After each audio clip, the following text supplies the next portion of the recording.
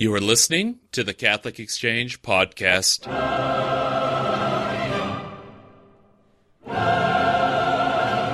Hello and welcome on this, the Tuesday of the first week of Easter. With many more days to go in Easter, Christ is risen. He is truly risen. It's a pleasure, as always, to have you all here. Today I'm going to be talking about, as many of you are in the Easter season, you'll be going to Mass a little bit more, not as much as we did during the Triduum. But you'll be going to Mass. Some of you will be going to Mass really for your first Easter season ever. You're coming to the church, and God bless you for being here. Welcome to the Catholic Church, to Orthodoxy, which is going to be one of the greatest rides you'll ever take. And so, to think about Mass, we have a selection from Romano Guardini's Meditations Before Mass. Romano Guardini, give you a little bit of background information. He is one of the most important theologians of the 20th century. He had a great impact on Pope Benedict. He also had an impact on many spiritual writers, including Flannery O'Connor, of all people. Not a spiritual writer, but a great Catholic novelist. It's a shame he's not as well known today. If people read him, they don't read him often enough. They usually read perhaps Spirit of the Liturgy, which Pope Benedict, when he was Cardinal Ratzinger, had redone and republished, and also had written his own commentary on it, which is also a fantastic book. And at Sophia Institute Press, they have put out a number of books from Guardini about the inner life, spirituality, and in this particular book, he's focusing on what we can do to really prepare ourselves interiorly for Mass. To give you a note, he is writing, of course, about the traditional Latin Mass. He's writing about the Mass before Vatican II, so there are some things that may not quite make sense to you if you go to the Novus Ordo, the current vernacular Mass, but I think the ideas that he's telling us about silence, stillness, of collecting ourselves and making ourselves interiorly and spiritually ready for the Mass are important enough. And that's why I'm going to read this today. We titled this The Stillness and Silence of Mass on Catholic Exchange. You can go there and read it. I also highly recommend that you pick up a copy of Meditations Before Mass. It is one of the better books you will ever read to really learn what Mass is and how to prepare yourselves. I like to read it right before Mass to try to read one reflection. They're usually about 3 pages long. And the meditations are powerful enough to kind of bring yourself more interiorly. It's a lot better, frankly, of my opinion. It's a lot better than talking or texting before Mass. And why on earth are you... Just turn off the cell phone, please, for the love of all that is good. In that spirit, I have Father Guardini, The Stillness and Silence of Mass. When Holy Mass is properly celebrated, there are moments in which the voices of both priests and faithful become silent. The priest continues to officiate as the rubrics indicate, speaking softly or refraining from vocal prayer. The congregation follows in watchful, prayerful participation. What do these intervals of quiet signify? What must we do with them? What does stillness really imply? It implies above all that speech end and silence prevail. That no other sounds of movement, of turning of pages, of coughing, throat clearing be audible. There is no need to exaggerate.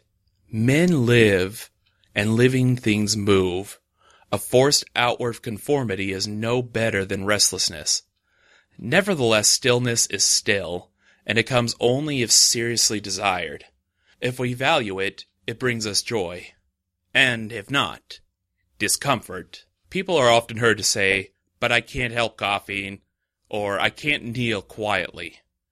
Yet once stirred by a concert or a lecture, they forget all about the coughing and the fidgeting. That stillness proper to the most beautiful things in existence dominates, a quiet area of attentiveness in which the beautiful and truly important reign. We must earnestly desire stillness and be willing to give something for it. Then it will be ours. Once we have experienced it, we will be astounded that we were ever able to live without it. Moreover, stillness must not be superficial, as it is when there is neither speaking nor squirming.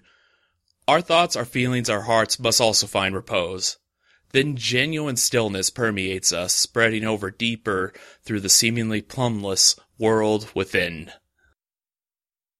Once we try to achieve such profound stillness, we realize that it cannot be accomplished all at once. The mere desire for it is not enough. We must practice it.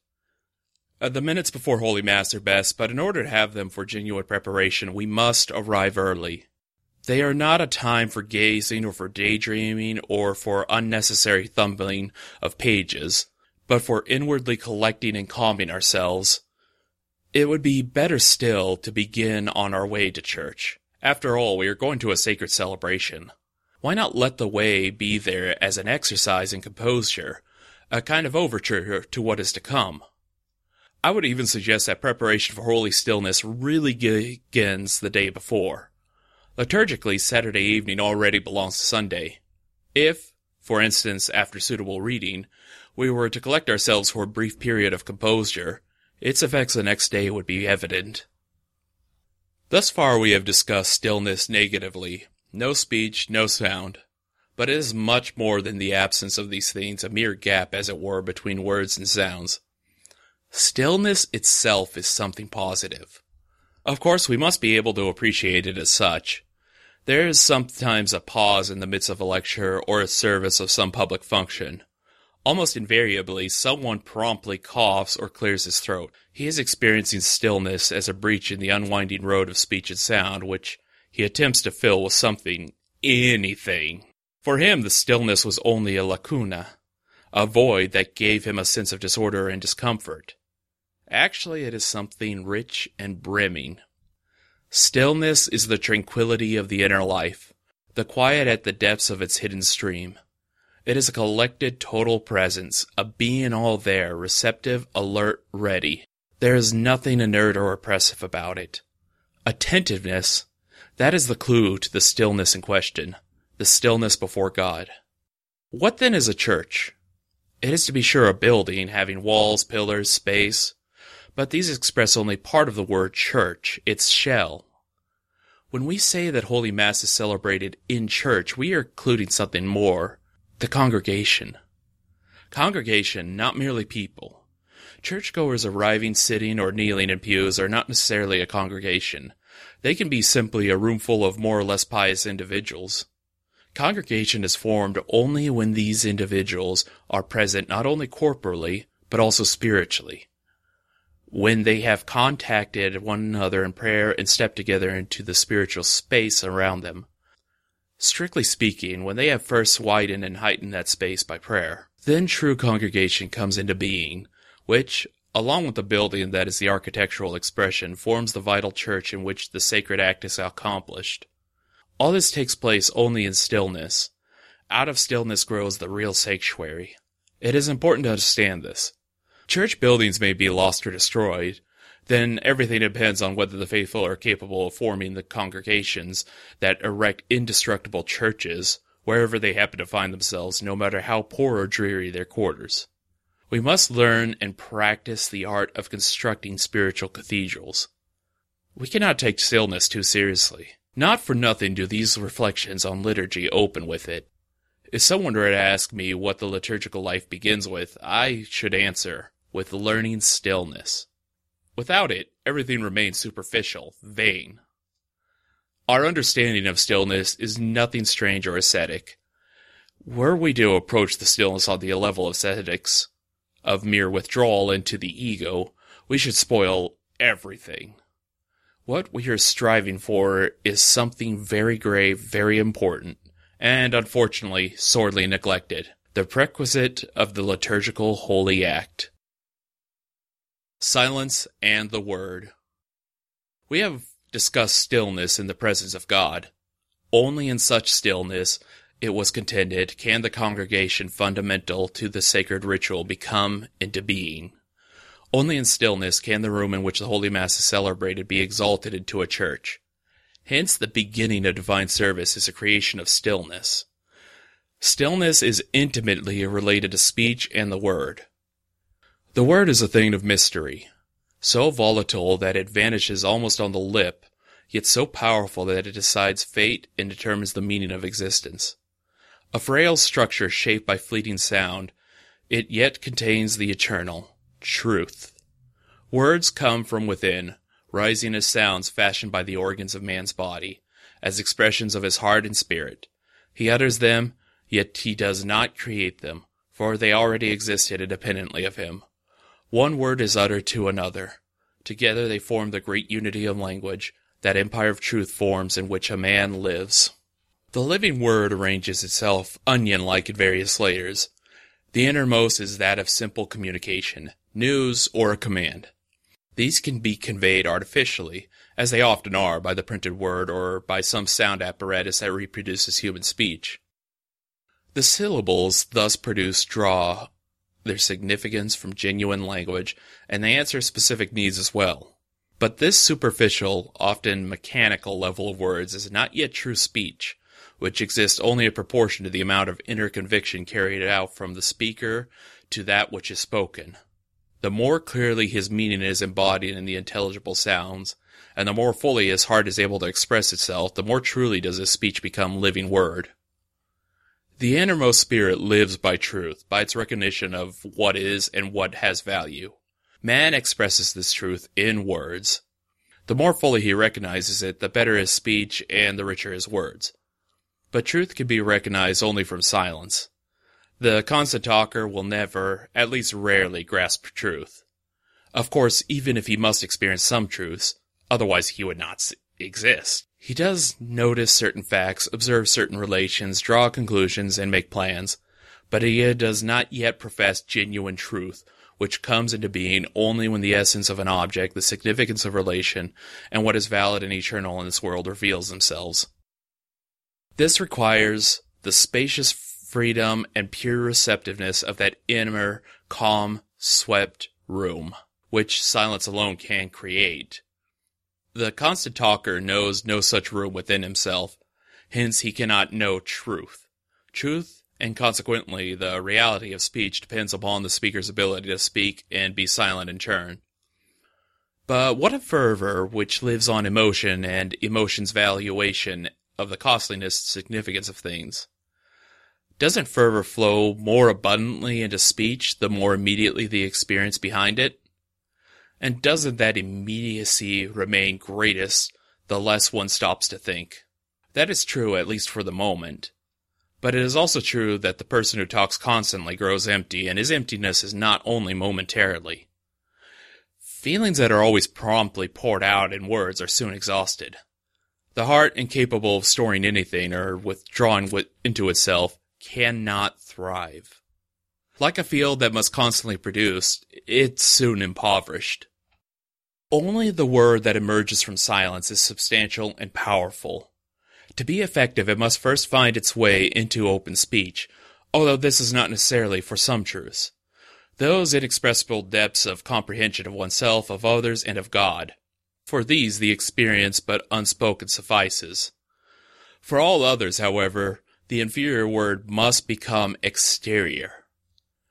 Just as there exists a perverted variety of speech, talk, there exists also perverted silence, dumbness. Dumbness is just as bad as garrulity, the act of talking too often. It occurs when silence, sealed in the dungeon of a heart that has no outlet, becomes cramped and oppressive. The word breaks open the stronghold. It carries light into the darkness and frees what has been held captive. Speech enables a man to account for himself and the world to overcome both. It indicates his place among others and in history. It liberates. Silence and speech belong together. The one presupposes the other. Together they form a unit in which the vital man exists, and the discovery of that unit's namelessness is strangely beautiful. We do know this. Man's essence is enclosed in the sphere of silence, speech, just as the whole earthly life is enclosed in the light of darkness and day and night. Consequently, even for the sake of speech, we must practice silence. To a large extent, the liturgy consists of words that we address to and receive from God. They must not degenerate into mere talk, which is the fate of all words, even the profoundest and holiest, when they are spoken improperly. In the words of the liturgy, the truth of God and of redeemed man is meant to blaze. In them the heart of Christ, in whom the Father's love lives, and the heart of his followers must find their full expression. Through the liturgical word, our inwardness passes over into the realm of sacred openness, which the congregation and its mystery create before God. Even God's holy mystery, which was entrusted by Christ to his followers when he said, "As often as you do these things in memory of me, shall you do them." It is renewed through the medium of human words. All of this must find room in the words of the liturgy. They must be broad and calm and full of inner knowledge, which they are only when they spring from silence. The importance of silence for the sacred celebration cannot be overstated. Silence opens the inner fount from which the word rises. And that once more was Father Romano Guardini, The Stillness and Silence of Mass, from Meditations Before Mass. You can find that book at sophiainstitute.com, as well as any place you buy books. You can recommend it at any bookstore. It's $12.95 for a handsome little leatherette, $9.95 for an ebook. You can find it at the Catholic Exchange store, catholicexchange.com. And if you want to read the article before you buy so, I highly recommend that. Then you can decide if this might be a very good way to go about it. So, take a look as we enter this Easter season full of joy, full of all the promise of the resurrection and the new life. I want you to encourage you to think about what you'll be doing in Mass for the next few weeks. Try to arrive early. Try not speaking. Try rather to meditate and pray. If you can pray a rosary, that's a helpful way to really get your mind into silence. If not, sit there, reflect upon the Eucharist and what the celebration means. Perhaps you can check out CatholicExchange.com. Every Friday we publish meditations on the different Bible readings we'll be doing on Sunday. Take a look. Read the passages before you go to church. It's a really great way to prepare yourself. And all my friends, a blessed Easter to all of you. Christ is risen. He is among us and he shall never depart. God love you. Once more, this is Michael Litchens with CatholicExchange.com. It's always a pleasure to have you here today. I will look forward to hearing from you all tomorrow. Cheers.